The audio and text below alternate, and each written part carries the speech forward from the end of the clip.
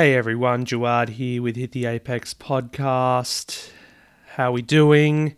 Hope everyone is well wherever you are in the world. It feels like it's been a while since I did the last episode. It's only been a couple of weeks, but sometimes it goes quickly, sometimes it goes quite slowly, and I'm kind of enjoying having a week off when there's no race review to talk about. Of course, this time you'll get to back-to-back because we've got the Monaco Grand Prix on this weekend, so I will do the Monaco review next week. But it's Spain. It's the Spanish Grand Prix, Barcelona, and a day of pain in Spain. You could,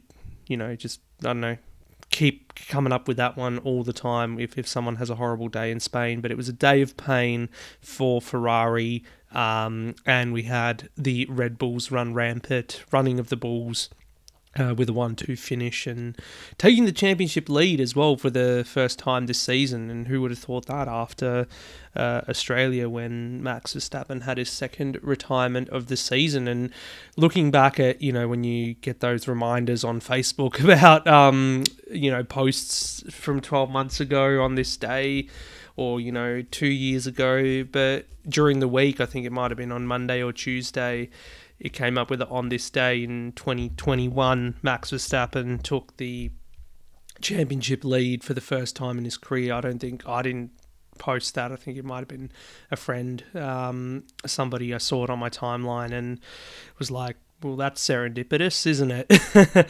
To 12 months later for the same thing to happen after this point in the season. I think last year it was after the Monaco Grand Prix, Verstappen took the lead of the championship. So he leads, Red Bull in front as well. What happened to Ferrari? Well, first, mechanical DNF for Charles Leclerc this season. He conked out on lap 27 with a power unit failure, and it was all looking pretty good for him. The question marks the whole weekend were about whether Ferrari had the race pace to sustain a fight against Red Bull. That wasn't the case the previous weekend in Miami, but this time they looked good. Max had some DRS problems in qualifying, so potentially costing him pole position, while Leclerc was able to get that. And Ferrari bringing upgrades, as many of the teams did, except for Haas, which we'll get to a bit later as well. Great start for Leclerc, Max getting in behind him to lead in the early phase of the race.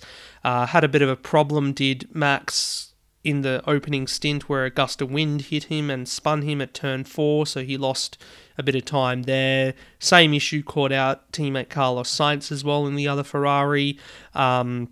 But it was Max who was worse off because he still had those DRS issues plaguing him, where he would activate DRS but the flap won't open, or if he opened it, it just immediately shut.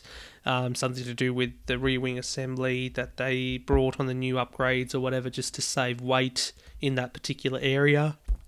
But it really held him up when he was stuck behind not only his teammate Sergio Perez, but George Russell as well, who was a real thorn in the side, and we'll talk a little bit about George as well separately in a bit. Checo getting a bit testy with Red Bull because he was being kept behind Max, who had the problems with the DRS. Checo, had a car with no issues going on whatsoever, had some good pace. And really, this is the first we've seen since Checo moved to Red Bull, him getting up in anger or whatever at the team. Everyone can argue till the end of time, basically, that he was pretty much brought into the team as the number 2 to Max. Christian Horner made the argument after the race that it was all about maximising the result on the day, and regardless of what position they finished in, and especially if Max is in the championship fight, they're going to favour him too. So I'm sure Checo's day will come where he will win a race in Red Bull, probably a day when Max has a DNF or is running well outside the points and can't get a point or whatever. So, but, I'm sure that's that's been discussed and dealt with as they were hoping to do it post race. Checo was like, "Oh, we'll speak after the race in regards to this." So I'm sure they would have had some words or whatever. And look, I understand his point as well, where he's like, "I'm in a car capable of winning races and championships. I want to have the chance to be able to achieve that, if not a championship, but at least race wins, and he's done so once for Red Bull already back in Baku last year, and I'm sure it's going to happen at some point again this season. So, I think it's just another story that's blowing up. It's not going to be explosive. Hopefully not. We'll wait and see how the rest of the season pans out, but no point getting too worked up about it just yet. Pit stops. So we had a 3-stop race for most of the runners. The 2-stoppers didn't have a good day, and I'll go over them a bit later. Max was brought in on lap 29 for his second stop. It was basically just so he could undercut Checo and also Russell for the lead of the race, essentially, because this is after Leclerc's DNF, so they were fighting for the win now. Checo was able to get past George as well before the third round of pit stops, which kicked off on lap 45. And basically, from there, Max was able to cruise home for a hat-trick of wins. 3 wins in a row since his DNF in Australia. And also took the championship lead along with the Constructors' Championship lead for Red Bull. So, they're looking pretty good this year, Red Bull, in terms of having both cars up there and being able to score the maximum points. I think Checo got the point for fastest lap on this occasion. And then joining him on the podium was George Russell, the only driver to have finished in the top 5 in all 6 races so far, with his 2 podiums as well in Melbourne and this time in Barcelona. So, what do you say? George has been incredible, and I think I said it last time, is that, he's so used to driving a poor car that anything better than what he's had in the past, as far as what Williams could offer him, is going to be a step up, and he can get the maximum out of it. But Mercedes brought their own upgrades as well this weekend, or last weekend, I should say, and it seemed to have remedied not 100% of their problems, but most of them. It seems the car, their feedback generally was that the car is a lot more drivable. It feels more like a race car, was the quote. And that's good for them. They feel a bit more confident. I don't know about Lewis Hamilton in that instance. We'll talk about him too. But Russell, definitely getting a lot more out of the car at the moment, which is good to see. He's up there in the championship as well.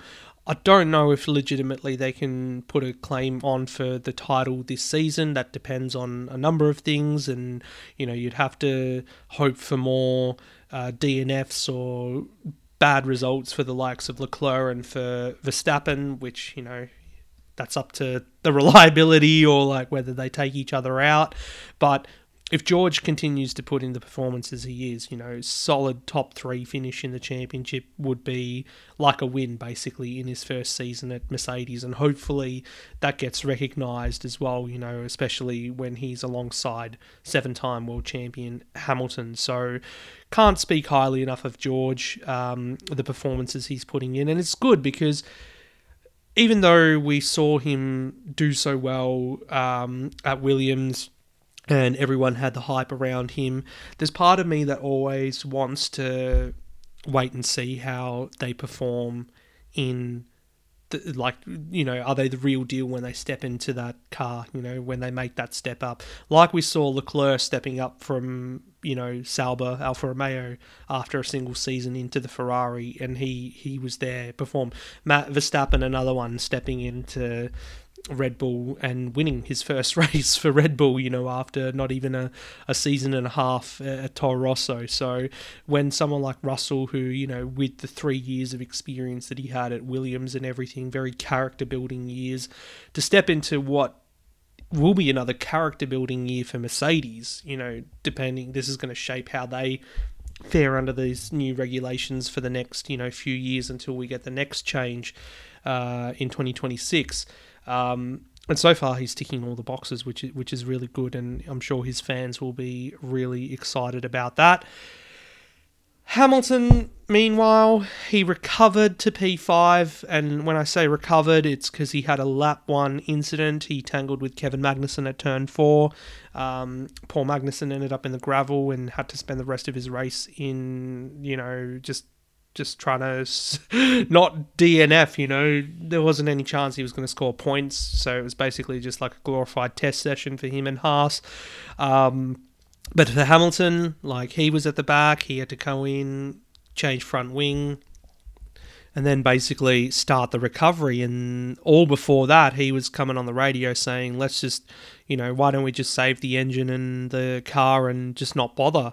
And his engineer's like, well, no, we project you'll finish in the points and get some good points here. P8, I think at the time, Bono was saying, and ended up finishing 5th. So goes to show you, just a little bit of self-belief goes a long way to pull out a result. And, that's not saying that, he's run out of talent or just, he's beyond it or whatever. I think that's absolutely ludicrous to say that. But I think Hamilton has, he has this thing where, and this is speaking from a human perspective, I'm guilty of it too, is you can just fall into a trap of self-doubt and, you're like, I just forget about it, give up, try again next time, rather than, right, well, we could possibly pull this off, it might not be what we want, but it's still something, to take away from it.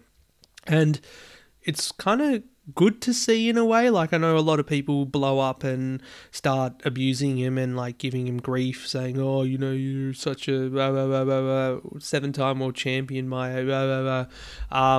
but it just shows the human side. And I find that kind of refreshing that, even 7-time world champions can have days like that where they just feel like giving up. But, a bit of positive reinforcement, a bit of encouragement from Bono, who's, of course, been through quite a lot with Lewis at Mercedes for the last 8 years, just knows how to press the right buttons and get him back up there. So good on them to recover to P5.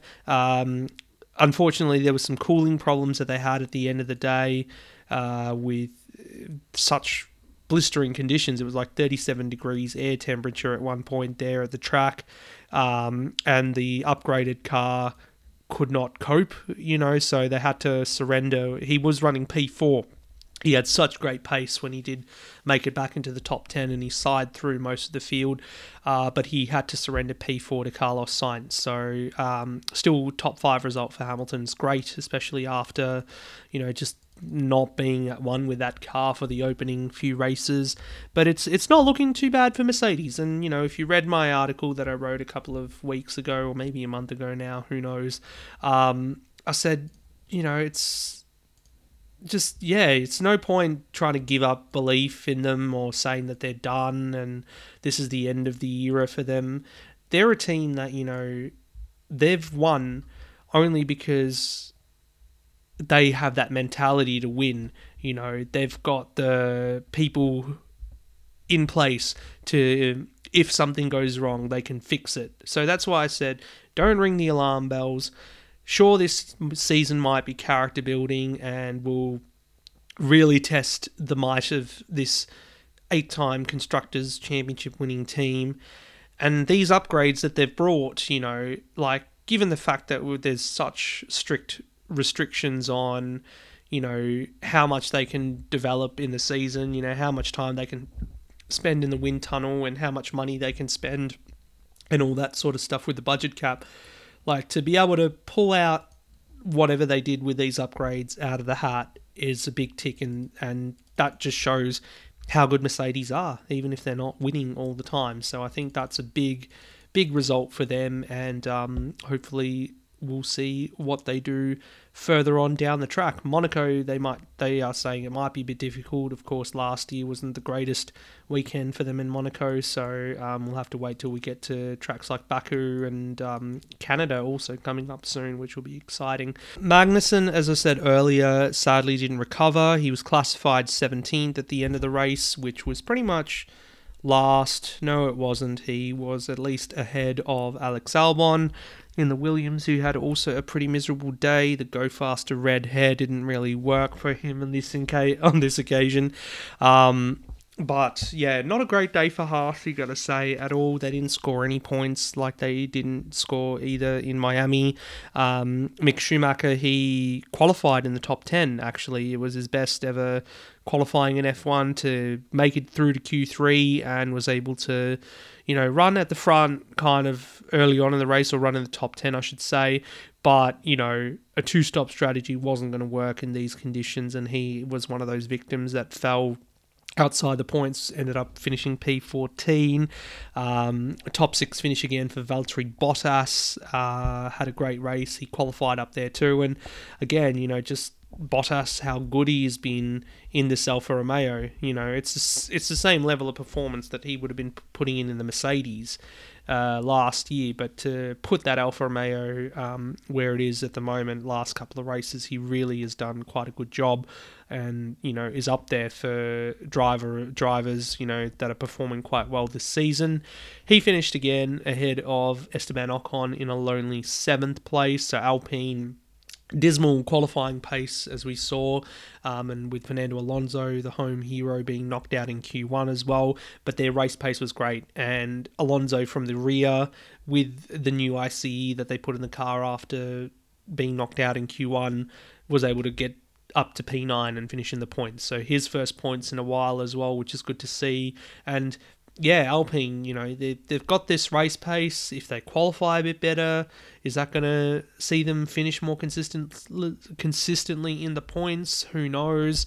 But it was good to see what they were able to accomplish on the day there. They're just behind Alfa Romeo Racing when you look at the Constructors' Championship points or whatever. So I think there's 5 points in between them. And 11 points behind McLaren as well. And McLaren, one side of the garage would be pretty happy, even though they would have felt miserable with their illness. Talking about Lando Norris, of course, who had a heroic P8 finish, starting outside the points. His last lap in Q2 was deleted for a track limits violation at turn 12, I believe it was. But he was just struggling all weekend, and it was later discovered that he had tonsillitis. So, I'm sure many of you have had tonsillitis before, either at a young age or a bit older, and it's just not fun news. And to be in these sort of conditions, like 35, 36, 37 degrees Celsius, in a race car, which is probably like 50 or 60 degrees Celsius, and having that problem as well, it shows how great a performance that was from Lando. So some good points for them there. Daniel Ricciardo, oh mate, it's just becoming that sad part of the podcast, or sad part of watching a Grand Prix is seeing the struggles of Daniel Ricciardo. Now, it was encouraging that he made it through to Q3. He was ahead of Mick Schumacher when they did their runs in Q3, but just they tried all sorts of strategies during the race to make him competitive, to make him feel at one with those tyres, but sadly nothing worked out. I think they tried 4 different strategies or whatever, and still he just was not competitive at all, couldn't get to race anybody, and just dropped to P12. And I know there's the whole drum beating thing going on about his future and everything, and I don't want to get too swept up in that, as much as, I feel like, it's the second seat at McLaren is a good seat to be in, for the future. I just want to see this partnership work, after all the trials and tribulations, all the things that, with the split with Renault as well, to then take the chance on McLaren. And McLaren have been good, they've made a lot of steps, and they're pretty much still ahead of where Renault and now Alpine are in the competitive order.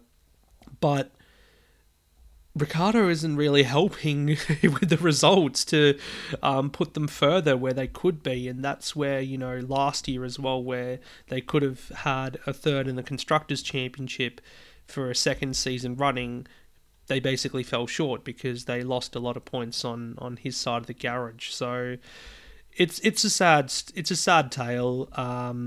I mean, coming to Monaco's been a good race for Ricciardo. He's obviously won there in the past. McLaren could be competitive there. I mean, do you dare to dream that he could pull a win out of the hat? But whether a win is going to take him far, is it going to take him far in, remedying the problems that they have at the moment, with him in the car? Who knows? So yeah, that's pretty much my position on it. I don't want to just not, what do you call it? Like, just hang my dirty laundry on it or talk rubbish about it, like I hear some people saying. But yeah, it's a difficult one because I want him to do well. A, because he's Australian. B, because he's driving for my favourite team, and you want both drivers in that team to do well. So, plus, I've said it before, I'm not convinced yet with if they really want to put, someone like a Colton Herta in the car. I'm not convinced yet that he's going to be much better than what Ricciardo is giving. He needs to win a championship in Indy, in IndyCar, for me to be convinced that he's the real deal.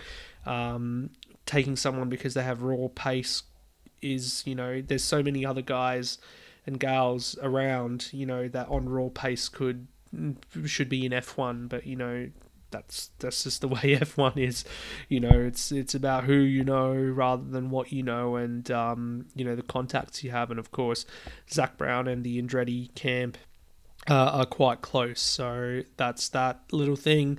Looking at who else paid or who else got good results because of a three-stop strategy, Yuki Tsunoda in 10th, a bit of an anonymous one for him, unfortunately, as well, but a good race because, he beat his teammate. Pierre Gasly was hurt by contact early in the race with Lance Stroll, so both of them finished outside the points. And a bit dismal for Aston Martin because they stole the headlines coming into the weekend, or just as the weekend began, for their Red Bull-like upgrades. They've, a few years ago they had the pink Mercedes, and now they've got a green Red Bull, to the point where Christian Horner and co on the Red Bull pit wall during practice were drinking the green can version of Red Bull, just to stir something up or whatever. But it appears on the surface that Aston have done this legitimately. Like, they haven't, they weren't, when they came into the season or they started developing their 2022 concept, they say that they had two different concepts that they were working on, and this happened to be one of them that, now given that their initial concept that they debuted with was not very successful, it was time to maybe switch, bring a different car or whatever. But in saying that, Red Bull are quite curious as to how the cars are so similar in certain parts. When you look at the performance of Aston Martin over the weekend and their results, it clearly hasn't done much for them. Sebastian Vettel finishing in 11th and Stroll down in 15th, and then not making it out of Q1 either. But it has made Red Bull quite curious because they've had quite a few staff go over to Aston Martin in the last year or so, or 12 to 18 months, including Dan Fallows, who was head or very high up in the aerodynamic ranks there at Red Bull. Whether they've taken some kind of intellectual property over, who knows? I mean, there might be an investigation into that sort of thing, but for what it's worth, it didn't work for them. They had a pretty miserable weekend. So I think, other than looking into whether staff have kind of taken intellectual property over, there's not much more to it. Unless, of course, they come out in Monaco and score pole and score the win or whatever. We have Sebastian Vettel being told on the final lap, move aside, let Lance win the race or whatever. But that's not going to happen, I'm pretty sure. Behind Stroll, his countryman, Nicholas Latifi, he was lucky to get a pass on Kevin Magnussen for P16. And, I mean, it was kind of encouraging, when you looked at, they had Nick De Vries, the Formula E champion, in the car in FP1. him possibly knocking on the door for F1 debut next year with Williams. Williams have made it quite clear since last year that they don't really need it's not about money and the sponsorship money that Latifi and co bring. So, you know, for him to get that chance for a third season this year was quite, you know, I thought rewarding given the performances he put in last year, but then this year it's been pretty dismal. So, you know, this might be a little win for him or whatever, but in the long run, if someone like De Vries is on the market, and, you know, for all accounts and purposes, he is, because McLaren in Formula E, who will take over the Mercedes project next year, seem to want to go in a different direction with their drivers. So that means current drivers Stoffel Vandoorne and Nick De Vries will no longer be with that team, even if they win the championship again this year for Mercedes. And it's quite ironic because they're both former McLaren drivers, and both seemingly have burnt bridges at McLaren, more so De Vries than Vandoorne. But, you know, it was a sad time there at McLaren when you look when both of them were in that camp. So if someone like a De Vries is on the market, then he's a sure in to go for, you know. And even giving someone like an Oscar Piastri, or even now Jack Doohan, son of MotoGP legend Mick Doohan, staking a claim if he does well in Formula 2 this year. He wants to be able to step into F1, but there's not enough seats to go around, unfortunately. So, you know, we'll wait and see what happens with that one. Albon, as I said, miserable weekend. He ended up with a 5-second penalty as well at the end of the race because of a track limits violation, I think it was. So he was last of the classified runners. We had Guan Yu Zhou unlucky with another car-related failure. And, I mean, I was talking about Guan Yu Zhou only recently with a friend off air, and, you know, he was saying, oh, you know, you should put Piastri in the car. And I'm like, yeah, you know, in an ideal world, that's what we would like and everything. But I feel like we haven't really seen Zhou or Guan Yu Zhou. Sorry, I'm getting confused with the name. Apologies, you know. We haven't seen them be able to show their performance because their car just doesn't make it to the end of the race. You know, Bottas is having such a good run with his reliability, but it's their car, Zhou Guan Yu's car, that just has such a bad run. So, you know, he's had no points since the 10th that they scored in Bahrain for the season opener. Last two races have been DNFs. Monaco, just about survival, see if they can make it to the end. So, yeah, I don't want to be too hard. Like, I hate being harsh, you know, on drivers. You know, I know, or I don't know, you know, what they go through and all that sort of thing. Like, I'll be harsh to certain drivers. You know, you can call me Hippocratic or whatever, but it's just, you know, it's no point, you know, when there's no basis to be harsh, and they've not really given me anything to talk about right now apart from the reliability of their car. So anyway, that kind of wraps up Barcelona. As I said, championship tables have changed with Red Bull and Ferrari. With Red Bull on top of Ferrari and Max Verstappen on top of Charles Leclerc. Sergio Perez in third, George Russell only 11 points behind him in fourth. And 9 points behind is Carlos Sainz, who, again, just what's gonna give for Sainz? Like, at least fourth for him this weekend was his best ever finish in Spain, so we'll give him that much.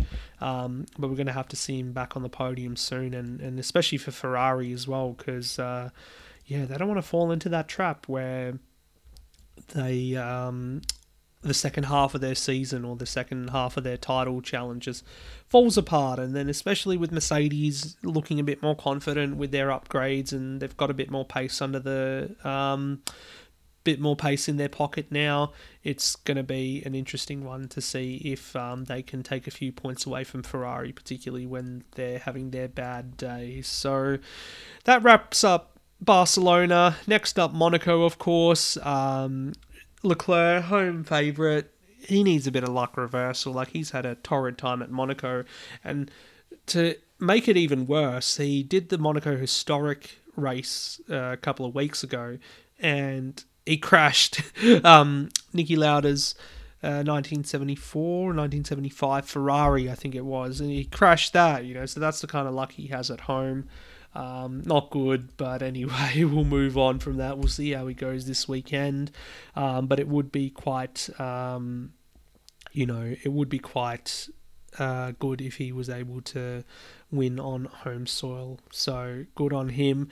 Other news, I think there was a bit of chat around the weekend about Formula One looking to be a bit more clever with its calendar in 2023 in terms of geographically blocking races together. So, have a European leg, have an Asian, Australian leg, have the North American, South American races together, yada yada. I mean, it's a good idea, of course, and it's going to help with their, desire to go carbon neutral. And everyone knows that, airplanes and freight and all that is one of the biggest, carbon emitters in the world. So to be able to cut that down would be important, and they've still got that.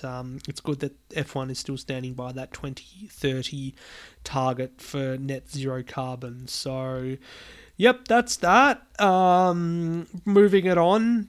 Bathurst 12 hours. So, yeah, of course, last time I was on air, I did that chat with Steve from Shakedown. Really great to do that. I still, feel like it feels like yesterday we had a good time doing it. Equally a good time with the Bathurst 12-hour weekend. Of course, I wasn't there. Usually am, when it's in February. But I think, despite all the changes that they made this year and having like a Pro-Am class only to be the outright contender, so there was no Pro class that there normally is, a smaller grid as well with a reduced entry list, it was still a great race. We still had those international drivers come in and like fighting each other. It was so good seeing Maro Engel going wheel to wheel with Jules Gounon, of course, who ended up winning the race for Sun Energy One and Mercedes AMG. Kenny Habul, Lucas Stoltz, Martin Conrad in that car, first wins for them, and for Kenny Habul, who lives like at the track pretty much, or has a house there at Bathurst, and the story of him growing up idolizing Peter Brock and being able to work as a mechanic or in the garage for Brock a long time ago. It's a bit of a fairy tale for them, but watching those internationals go up against each other, you had Kelvin van der Linde as well in the 74 Audi having a good time. It was great, and looking forward to next year. Looking forward to next year already as well, with the date set to return to February. Be scorching, just the way I like it, get burnt to a crisp whenever I'm there. But as far as the results are concerned, so we had the 75 Mercedes win the race, and Mercedes sweeping the podium because we had the Craft Bamboo 91 car with Maro Engel and Kevin C. and Danny Juncadella finishing in second, and then the 888 car with the gorgeous Mamba livery on it, Shane Van Gisbergen, Brock Feeney, and Prince Jeffrey Ibrahim as well, finishing third. Rotten weekend for Audi, unfortunately. So my favourite, the 65 car with Fraser Ross, Chaz Mostert, and Liam Talbot, they qualified on pole position, but then ended up having reliability problems through the race. And then there was a 2-minute penalty which killed the chances for the 74 car.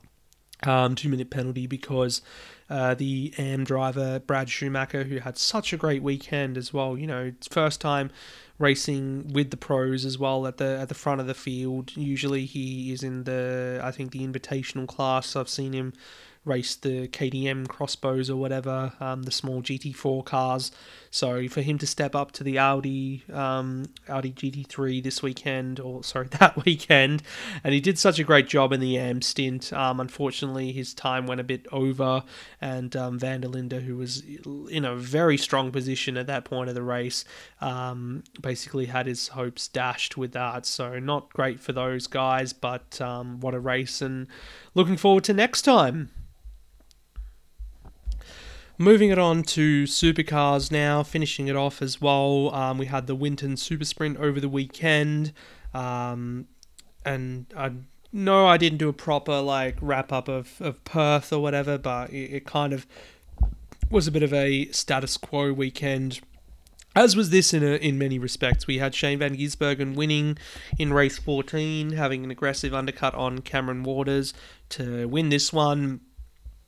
But the highlight was Cameron Waters, in fact, winning his first race of the season, Tickford's first race of the season, and winning the round as well. First time he's won a solo round of supercars, wins in race 13 and 15. Both of them saw last lap battles with Van Gisbergen, and he was able to prevail, getting the elbows out and finally making one stick on the champ. But you have to argue that, for Tickford and for Waters, they kind of needed a good weekend at Winton, especially given the fact that Winton is their testing ground. I'm surprised we didn't see more of the Victorian teams feature prominently, except for Grove Racing as well, who, for me, as a team effort, they were the best of the Victorian teams that test at Winton regularly to perform. We saw top 6 races, top 6 finishes for both David Reynolds and Lee Holdsworth in all 3 races across the weekend.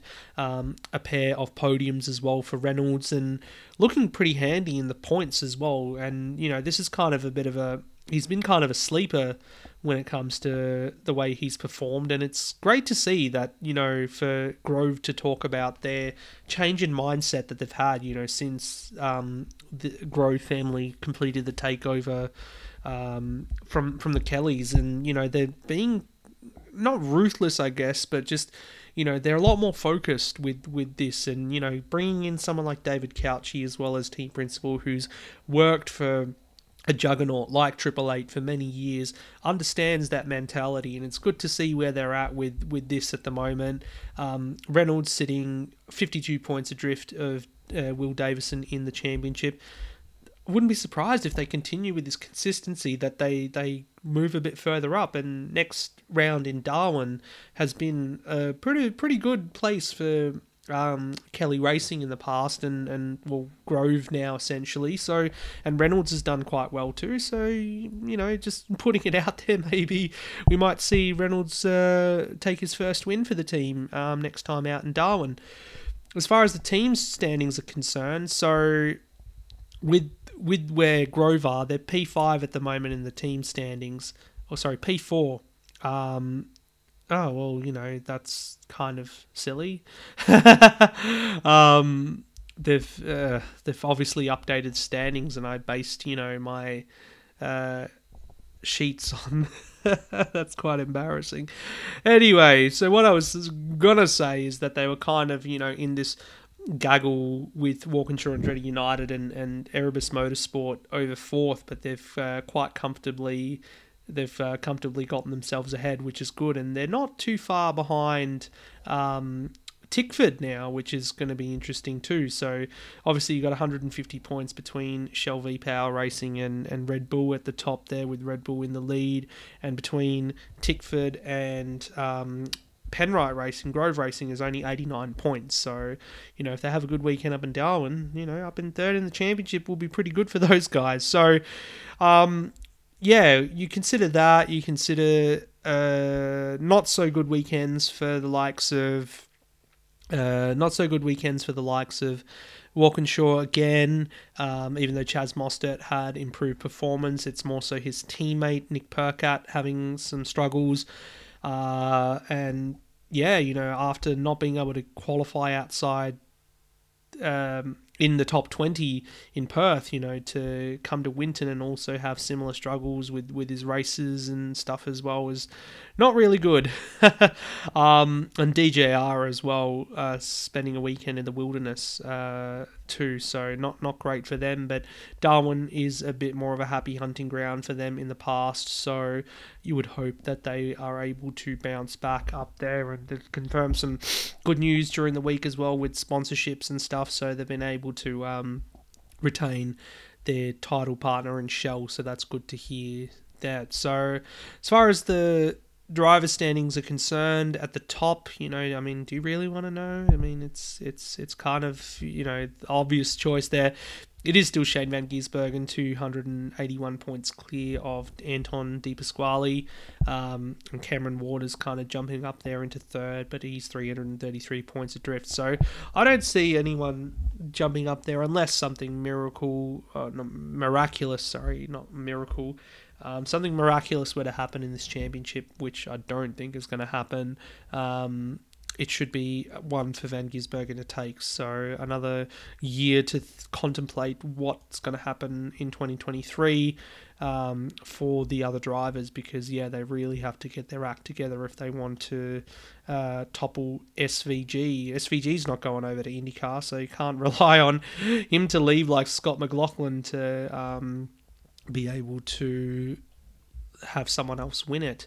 And speaking of Scott McLaughlin, good luck to Scotty this weekend at the Indy 500. We'll be rooting for you. Not the greatest qualifying for him, all the way on row 9 down in position 26, but he's sharing that with Colton Herta and Elio Castroneves. So, Colton Herta, one of the favourites, of course, and then Elio having won the race last year, I believe, too. So anything can happen.